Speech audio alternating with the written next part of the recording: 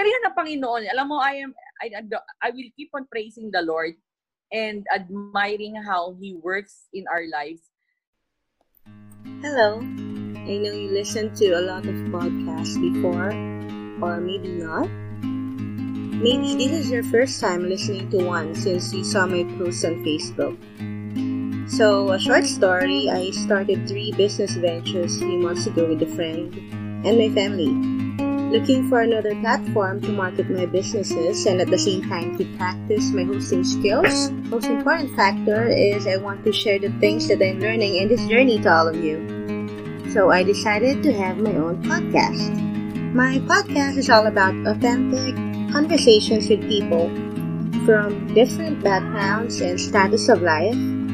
And this will be about life, love, pain, hustle, dreams, and all other things because I believe that we all have one thing in common. Hopefully, we will all learn from one another. Hi, I'm Rhea, #female hustler, millennial entrepreneur, events coordinator, host, licensed financial advisor, freelancer, podcaster, and a mental health advocate. You'll know more about me through this podcast, and you're listening to Unfinished Real Life Conversations. We're on our 4th episode for this podcast, and tonight we have this very special woman na guest natin. Well, hindi ko talaga ini-introduce yung mga guests ko for some reason. So, I would like her to introduce herself to you guys. Hi, everyone. I'm Karen Nicola Gonzaga Santiano. I am a licensed Zumba instructor. I've been teaching for um, six years, Tagal na pala. if I'm not mistaken. And I'm 36 years old, and I have 2 kids. Thank you, Ate Karen. So, Ate Karen mentioned that she's a licensed, take note, she's a licensed Zumba instructor, and she has 2 kids. And you can check her, her profile if you want to join her Zumba sessions, Yeah. no? Lalo na ngayon, Mm-hmm. grabe, ang hirap. So, yun yung pag-uusapan natin for this episode, Ate Karen, kasi this podcast is created to educate people and to inspire people. So, naisip ko, I guess kita because I want someone in the fitness industry and not just someone but a mother to tell us her own share of stories kung kamusta ba yung fitness industry ngayon lalo na ng COVID. So I have prepared some questions for you. And first is, we would like to know, paano ka ba nagsimula in the Zumba industry or in being a Zumba instructor? Paano ka nag-decide to pursue this field or this profession? At first, kasi when I gave birth to my eldest, I am so conscious with my weight kasi ang laki ng tinaba ko noon. Kasi nasa bahay lang ako, housewife ako. Tapos parang sabi ko, ay, kailangan ko na magpapayat. Kasi parang nabibigatan na rin ako sa katawan ko. Tapos ang taba ko. So, I try to search a lot of exercise na tatagal ako. So, yung mag-e-enjoy talaga ako. So, I tried everything. I tried going to the gym. I tried jogging every morning. I tried aerobics. Tapos, Taibo. So, trinay ko lahat yun para ako pumayat. Well, okay siya. Kaso, there will come a time na pag ginagawa mo yun, parang nawawalan ka ng motivation, titigil ka. So, hindi siya continuous. Parang hindi siya consistent. And then, yung best friend ko, nagsabi sa akin noon, may Zumba. Sabi niya sa akin, naririnig daw niya yung Zumba. Bago pa lang ang Zumba noon eh. So, sabi, 2014. 2014, to sabi niya, Karen, mag-Zumba tayo. Total, I was a dancer. Nung dalaga ako, may mga, kahit sa school, sumasayaw ako. So, sabi ko, ano yung Zumba? Yun nga daw, para siyang dance, fitness, na sumasayaw ka lang, na exercise. Sabi ko, sige, try So, no natin. idea ka pa talaga nun? Oo, hindi ko pa alam nun. Tapos sabi niya, Karen, sabi, yung best friend ko nagsabi sa akin, may naririnig akong Zumba. Siya, parang nanonood lang siya sa CD pa nga nun eh. Parang meron lang siya pinapanood na Zumba CD. Sabi niya, try natin. Tapos narinig ko dun sa Manila East, di ba may mga nagja-jogging doon. Nagja-jogging din ako doon. Nakita ko meron nagzuzumba doon, may class doon na nagzuzumba. So sabi ko, ay magjo-join ako. So nag-join ako. Siyaya ko yung best friend ko, kami dalawa. Hanggang sa naging very active kami. As in everyday, nagzuzumba kami. Kahit sa ang Zoom, tas sumisikat na ang Zumba noon. Nagkaroon na sa SM, Taytay. Yes. Nagkaroon ng mga, yun ang parang unang-una kong inatendan na Zumba event na malaki, pang madaming tao. So yun, very regular student ako ng Zumba noon. Nag-e-enjoy ako. Tapos, hanggang sa yung instructor, isang beses, dahil nga lagi ako nag-Zumba eh, parang tinawag niya ako. Tinawag niya ako palapit ng stage. Tapos sabi ko, yes. Sabi niya, mag-instructor ka. Bagay sa'yo. Sabi niya sa akin noon. So, siya yung parang nagbigay sa akin ng parang, okay ka, parang okay ka, may potential ka. Sabi niya gano'n. Tapos naisip ko, pinag-iisip ako, parang unsure pa ako. Sabi ko, a-attend ba sa akin estudyante? Yung una ko inisip. Sabi ko, may a-attend man ako, baka pamilya ko lang umattend sa akin. Parang inuuna ko sinabi. Tapos sinabi ko yun sa cousin ko, sa isang pinsan ko. Sabi ko, ate, mag-Zumba instructor kaya ako. Tapos sabi niya, mag-pray ka. Mag-pray ka, panalangin mo, ibibigay sa'yo ng Panginoon yon. Which is, actually, nung time na yon nagpe-pray din ako kasi bago ko mabuntis, noon sa eldest ko, office ang trabaho ko. Ayoko, parang hindi ka happy sa ginagawa mo. Parang may kulang. Kasi gusto ko, sabi ko, Lord, pag bumalik ako sa pagtatrabaho, gusto ko yung mahal ko na yung ginagawa ko. Gusto ko yung mag-e-enjoy ako, yung talagang hindi mo ako pipilitin ng trabaho para lang sa pera. Gusto ko nag-e-enjoy ako sa ginagawa ko. Hanggang sa yun, nag-pray ako, Lord, ito na ba ang sagot na maging profession ko, maging career ko? Well, doon na, and the Lord was very good. The Lord was, alam mo, mararamdaman mo talaga na ginagabayan niya, and detalyado yung path, yung hanggang sa magkaroon ako ng klase, magkaroon ako ng estudyante, lahat. Talagang inayos niya, kumbaga yung daan na dadaanan mo, aayusin na niya para sa'yo. Tsaka kung ano yung nakalaan para sa'yo, ibibigay niya talaga. So, yun na, sabi ko, the Lord answered my prayer. Hanggang sa klase ako, unang klase ko noon, alam mo, sa church pa. Kasi ang church namin dun sa may tapat ng Remson. Ngayon, na sa Eastlink. So, yun ang church. Sabi ko, doon na lang ako magkaklase sa church. Kasi parang merong maliit na hallway doon. Magpapaalam ako sa church kung pwede ako doon. Every MWF lang, may schedule. Parang nag-establish lang ako ng klase ko after ko mag-training. So, nag-training na ako. So, after yun, nag-establish ako ng klase. Ang unang mga estudyante ko, 10. Ang 5 pa doon, pamilya ko yun. Yung 5 kaibigan. Hinatak mo lang. Oo, yan naman. Siyempre, very supportive sila. Sige, attend kami. Hanggang sa yun, nagulat ako, dumadami na. Hanggang sa, hindi ko nga alam kung paano dumami. Sobrang nagugulat ako. Actually, alam mo, naaalala ko noon, dahil 10 nga lang sila at magkano lang single ko noon, parang ang nakukuha ko lang pera noon in a day, parang 200 pesos. Pero tuwan-tuwa ako. Sobrang tuwan-tuwa ako kasi gusto ko yung ginagawa ko. Minsan nga parang kahit wala akong estudyante, kahit isa lang basta diretso lang ako. Hanggang sa nagulat ako, ang dumadami na kami. Hanggang sa napupuno na yung church. Hanggang sa nagsasabi na, Karen, hindi na tayo kasya. So, magugulat ka kasi, kahit hindi mga taga-church, yung mga referral, dun dumami yung estudyante ko, yung mga referral. Doon ka, mag-Zumba ka doon, mag-try ka doon. Hanggang sa dumadami na kami. Tapos, ang galing pa ng Panginoon, hindi niya ako pinabayaan doon kasi nga wala akong venue. Kasi church yun eh. Ang sikip. ang ginawa ngayon ng Panginoon, may ka-churchmate kami, may-ari siya ng event place. Iyon yung event place na, yun yung pinag-zumbahan ngayon sa Taytay. Sa may, Sabi niya, simbahan. Oo, sa Art Sky Lounge. Yung may-ari kasi no, taga-churchmate namin. Parang sinabihan ako na, baka gusto mo mag-venue doon. Kasi yun, malaki. Kasi nga, event place siya pwede yun.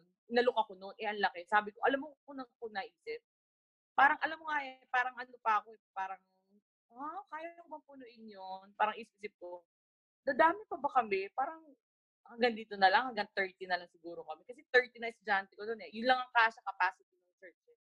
Sabi ko, baka pag lumipat ako doon, masyado naman. Tapos magbabayad pa ako ng rent. But the Lord was very good. He planned everything. Pagdating ko doon, nagulat na lang ako na puno ko na siya. After ilang weeks lang, napuno ko siya. Nagugulat ako. Hanggang ngayon, I am still amazed on how God works in my life. Kung paano niya sinagot yung aking panalangin na, Lord, bigyan mo ako ng profession, ng trabaho na mahal ko yung ginagawa ko araw. And by now, kapag nare-realize ko yung mga nangyayari sa buhay ko, parang, ang galing ni Lord. If the Lord will give you something in your life, no one and nothing can take it away from you. So, walang makakapigil sa Panginoon pag yun yung binigay niya talaga sa'yo. Kasi lahat, venue, hanggang sa yun, may mga invitation na ako, nakilala na ako, may mga nag-i-invite na sa akin from Anytime Fitness, kukunin ka na nila. Yun, hanggang sa mag-schedule ka na sa Angono. Ngayon, yun ang klase ko sa Taytay, sa art. Meron na rin ako klase sa Cainta, may klase ako sa Quezon City, may klase ako sa Angono. So, padami na siya ng padami hanggang sa nakilala ka na pag may mga Zumba events, i-invite ka na sa mga iba't ibang lugar. Hanggang sa yun, ang saya. Tapos mahal mo yung ginagawa mo. And naniniwala talaga ako na answered prayer yung itong naging profession ko ngayon. Grabe, no? As in, umattend ka lang, in-invite ka lang.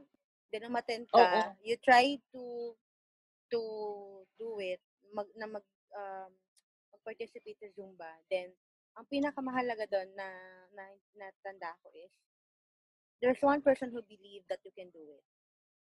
Tapos, nung may naniwala sa'yo, you did it, you tried to do it.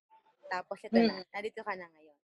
Oo. So, for the entire 6 years, no, is there any instance or situation na you were underestimated? Because, aminin man natin sa hindi, sa fitness industry, there are some people na, ay, Zumba lang yan. So, is there any situation na parang Zumba instructor lang naman? May mga ganun bang nangyari before? So far, sa 6 years ko, wala naman na parang nag-ano sa'yo na nag-down. Yes. Actually, kasi alam nila na may training, kasi nga sumikat ng Zumba sa fitness industry, tapos nakilala ng mga tao na Zumba. Mataas yung naging standard ng Zumba. Ang galing ng founder kasi parang talagang yung pinag-training niya, hindi ka lang basta-basta magtuturo. Kaya ako, kaya sinasabi ko lagi sa kanila, kaya minsan mahal ang fee ng Zumba sa aerobics kasi ang Zumba, nag-training kami. At hindi lang natapos doon. After ng training namin, hanggang sa nagtuturo kami, meron kaming parang pinag-aaralan. Meron kaming tinatawag na ZIN. Kaya kami tinatawag na ZIN. Kasi meron kaming sinusundan pa rin monthly na rules, na standard, na regulation, updates. Meron kaming account online. So lahat ng mga nagtuturo all over the world ng Zumba, dapat isa lang ang music namin. Dapat ang music namin pare-pareho. Tapos, kumbaga yung step, yung formula ng Zumba, dapat nandun. So, ibig sabihin, parang mahirap din. Hindi siya basta-basta na basta ka magturo ng Zumba. Hindi pwedeng basta na lang. Oo. Kaya mapapansin mo, pag mga Zumba instructor, mahal yung mga fee nila pag in-invite nyo sila. Kasi iba sila sa ibang line of exercise na workout. Kasi talagang may mga pinagdaanan din kami at may binabayaran din kami monthly. So kahit katulad kahit pandemic, ay dire-diretso bayad namin. May bayad pa rin kami sa kanila monthly. Yun, para kasi yun sa music. Meron kaming certain na music, hindi basta-basta modern, hindi ka pwede basta kumukuha lang ng modern song, hindi pwede. Meron kami certain music from Zumba, home office, na sila yung magpo-formulate, sila gagawa ng kanta, tapos isasend nila sa amin. Every month yun. So, mahirap din. Pero so far, wala naman nag-under Zumba isa. Wala naman. Ang taas na nila actually sa mga instructor. That's nice. Parang iniidolo talaga yung mga instructor. And mahirap naman kasi talaga. I mean, sa totoo lang, mahirap siya. Hindi siya pwedeng basta na lang gawin.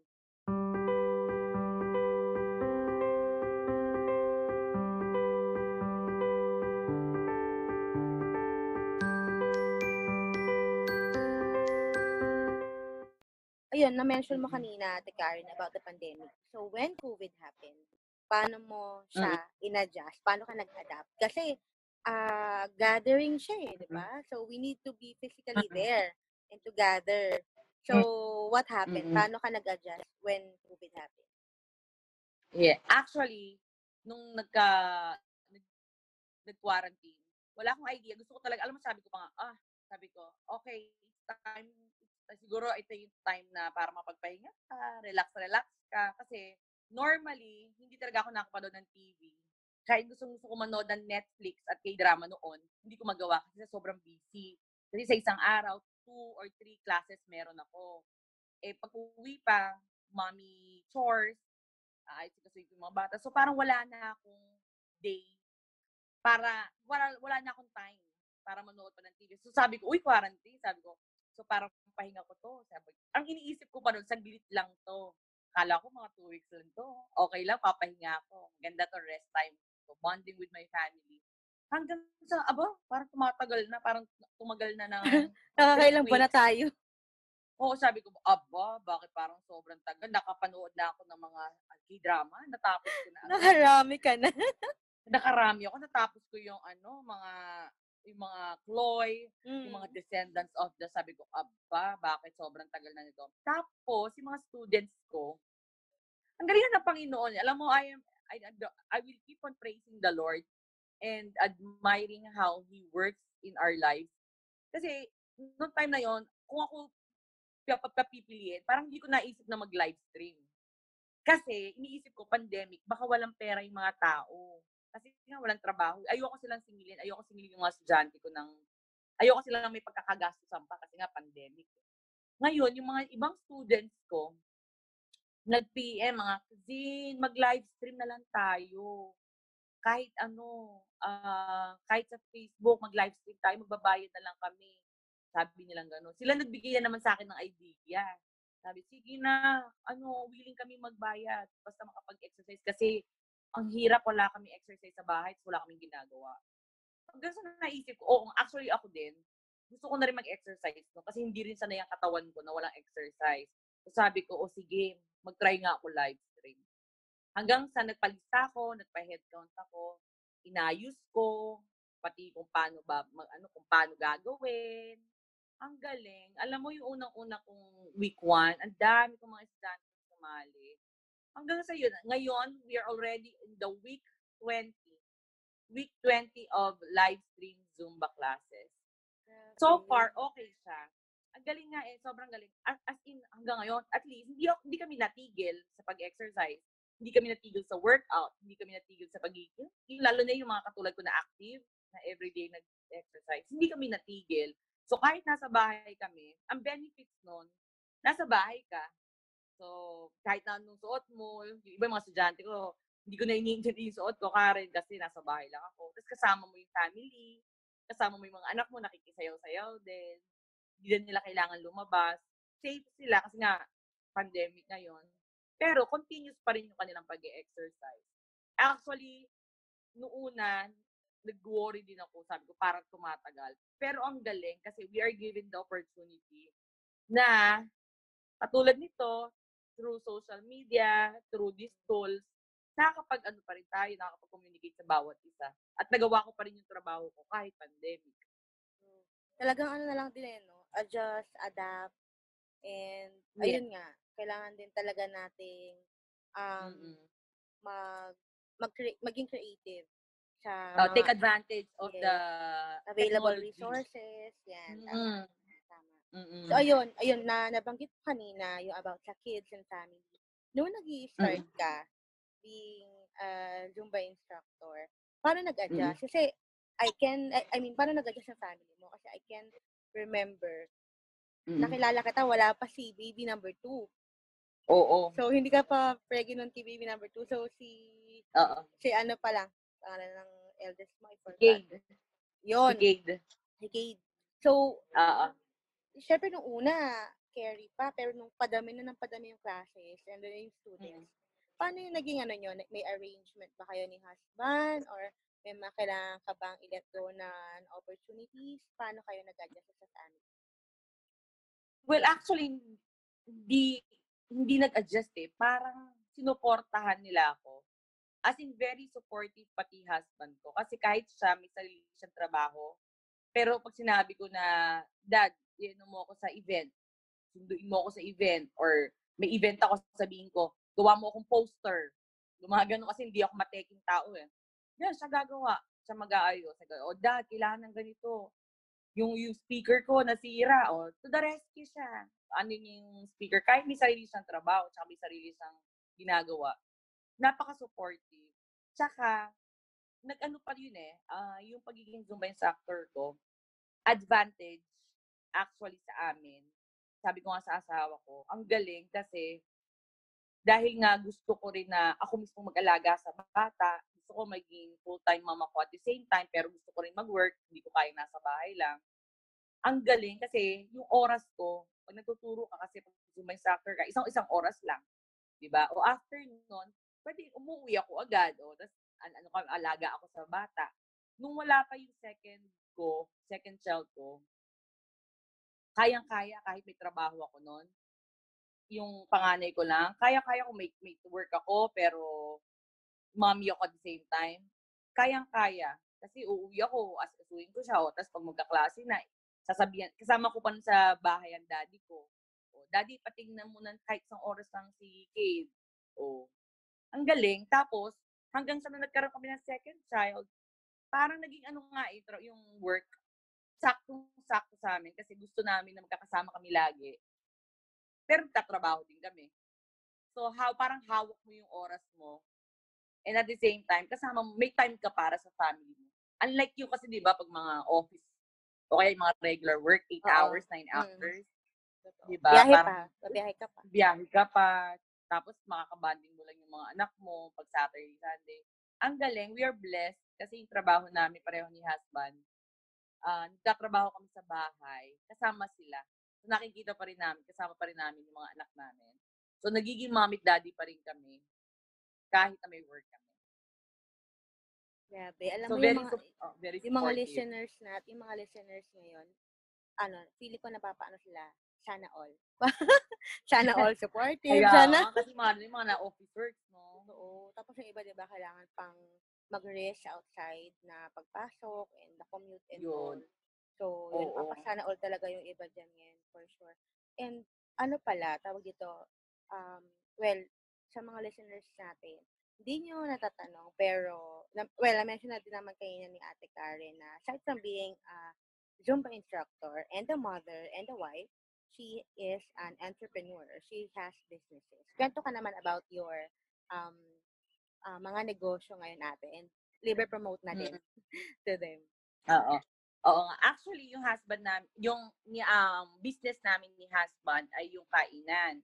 Kasi si husband ay mahilig magluto and ang kanyang trabaho niya ngayon ay Santis Pares. Yan. So, meron siyang pwesto. Oo, check nyo. Santis Pares, meron siyang pwesto sa The Tent, sa may pagbaba ng munisipyo, Old Municipal of Taytay.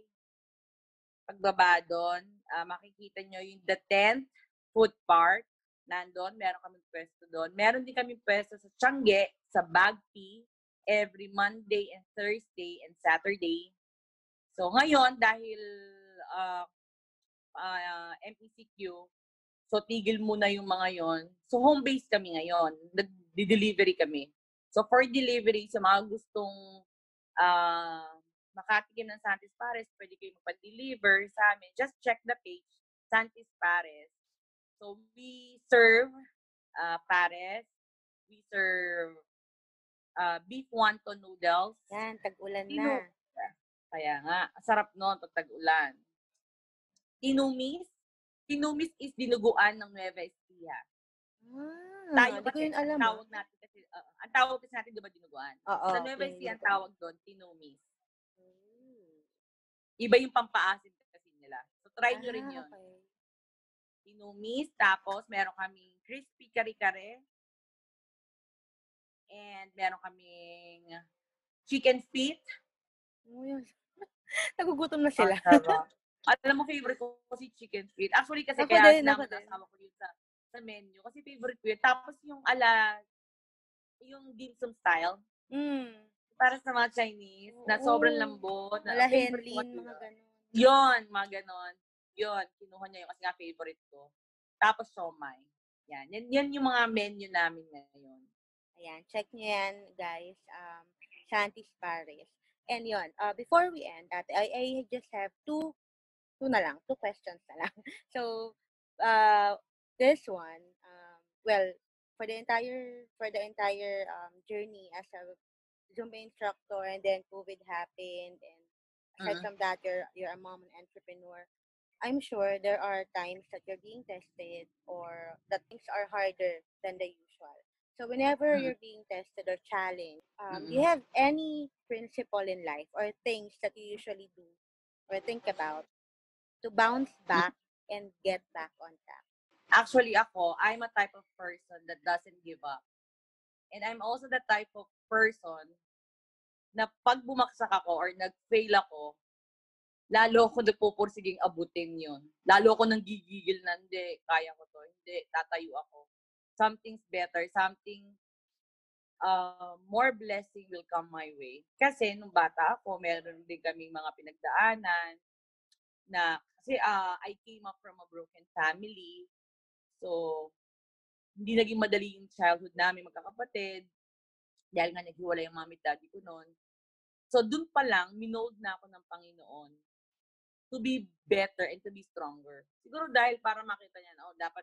Kaya ang personality ko ngayon, hindi ako basta-basta nag-give up. Totoo. Tsaka pag may mga, tsaka hindi ako yung, pag nagka-problema ako, ayoko na, hindi ako ganun. Iiyak ka, pag iiyak ka, pero maya, halika na, tayo ulit. Pagka-5 mo, halika na, ulit, try na ulit tayo. Ganun ako. And I also have this memory verse in my life na hindi ko, ayan. Actually, ito, suot ko, ayan o. Nabili ko online. Tuwan-tuwa ako. Ano nakalagay? Meron siyang mantra. Ano to mantra. Nababasa mo ba? Jeremiah 29:11. Ayan. Ayun na aking memory life verse. For I know the plans I have for you, says the Lord. Plans to give you hope and a good future. So when I always, pag dumadaan lagi ako sa mga pagsubok kaya challenges, like ko iniisip, hindi, the Lord, sabi nga ng Panginoon, He has a plan, He has a future. So kahit na anong edad ko, kahit na sabihin mo na 36 ka na, o sabihin mo tanda ka na, hindi. Alam ko, laging may breakthrough. Hindi pa lagi sinasabi, Lord, alam ko, more blessings will come my way. More breakthrough ang ibibigay mo sa akin. So I will wait and I will be patient. Kaya hindi ako, talagang alam ko na positive ako na mahal tayo ng Panginoon at meron lagi siyang nilalaan ng blessing sa bawat sa atin. Lagi. We just have to be patient to wait and to understand Him. Wow. Wow. Thank you, Ate Karen.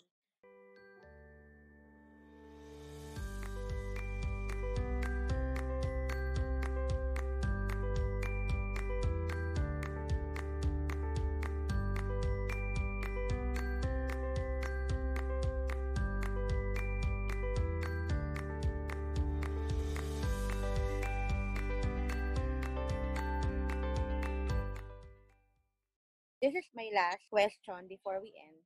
And for this one, you don't need to answer. No, sorry. You have to answer, but through a question. Medyo magulo yun. So, ito. If you would have the chance to ask the younger Karen or your younger self a question, what question would that be? You don't need to answer that question. Just say the question. What question? For my younger version. Yeah. Well, you see Karen right now, the younger Karen. Anong gusto mong itanong sa kanya? Okay, sige, yun na lang. Simple lang. Simple question for my younger version. What are your dreams? What are your plans in the future that you will not give up or that you will not stop until you reach it? Nice. So you don't have to answer it. That's a question for the younger Karen. Thank you, Ate Karen. And ayun, nearly an hour. We learned a lot from you. And for sure, yung mga listeners ngayon, they're also thinking about that question na binigay mo sa younger version mo. What are the dreams that they would like to pursue and that they won't give up before they were able to reach them? Ayun, ang ganda nun. Yun, thank you, Ate Karen. And do you have anything to promote bago tayo yung business mo? Do you have anything pa na binibenta dyan? Oo. Actually, yung mga binibenta ko, check nyo na lang yung page ko. Check nyo na lang page ko. Facebook account ko. Kasi ang dami kong mga racket, alam mo. Hindi ako natitigil din sa pagtatrabaho. Kailangan natin just check my page, Karen. Follow me, Karen Nicola Gonzaga Santiano. My personal account. And also, yung Santis Pares. Please do like and page Santis Pares. We do delivery within Taytay right now kasi nga quarantine. We can deliver Taytay or nearby areas. And also nga pala yung Happy Cup. Kanyugan, Pasig. Oo nga pala, ganyan di ko na-mention. Happy Cup, Kanyugan, Pasig. This is sa mga nakakarinig ngayon ng mga taga-Pasig o malapit sa Pasig. Bukas po ang Happy Cup namin doon.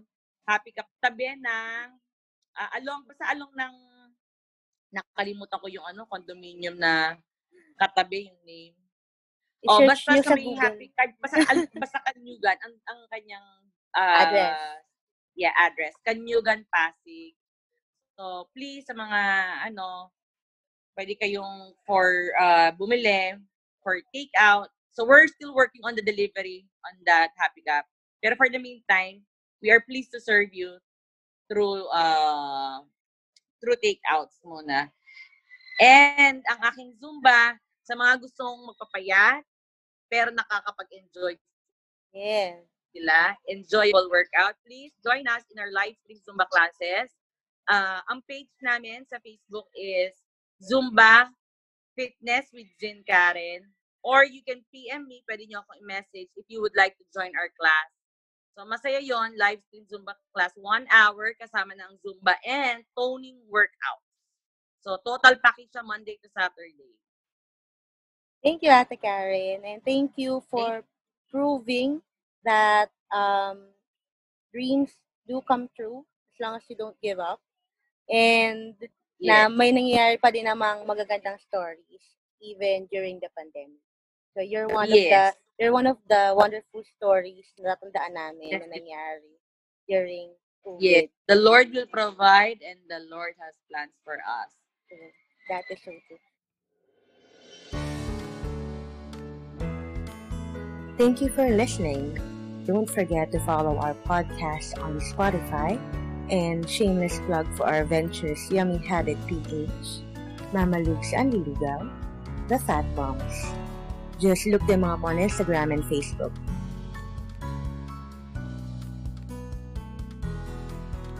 Till our next episode, always remember, we are stronger together.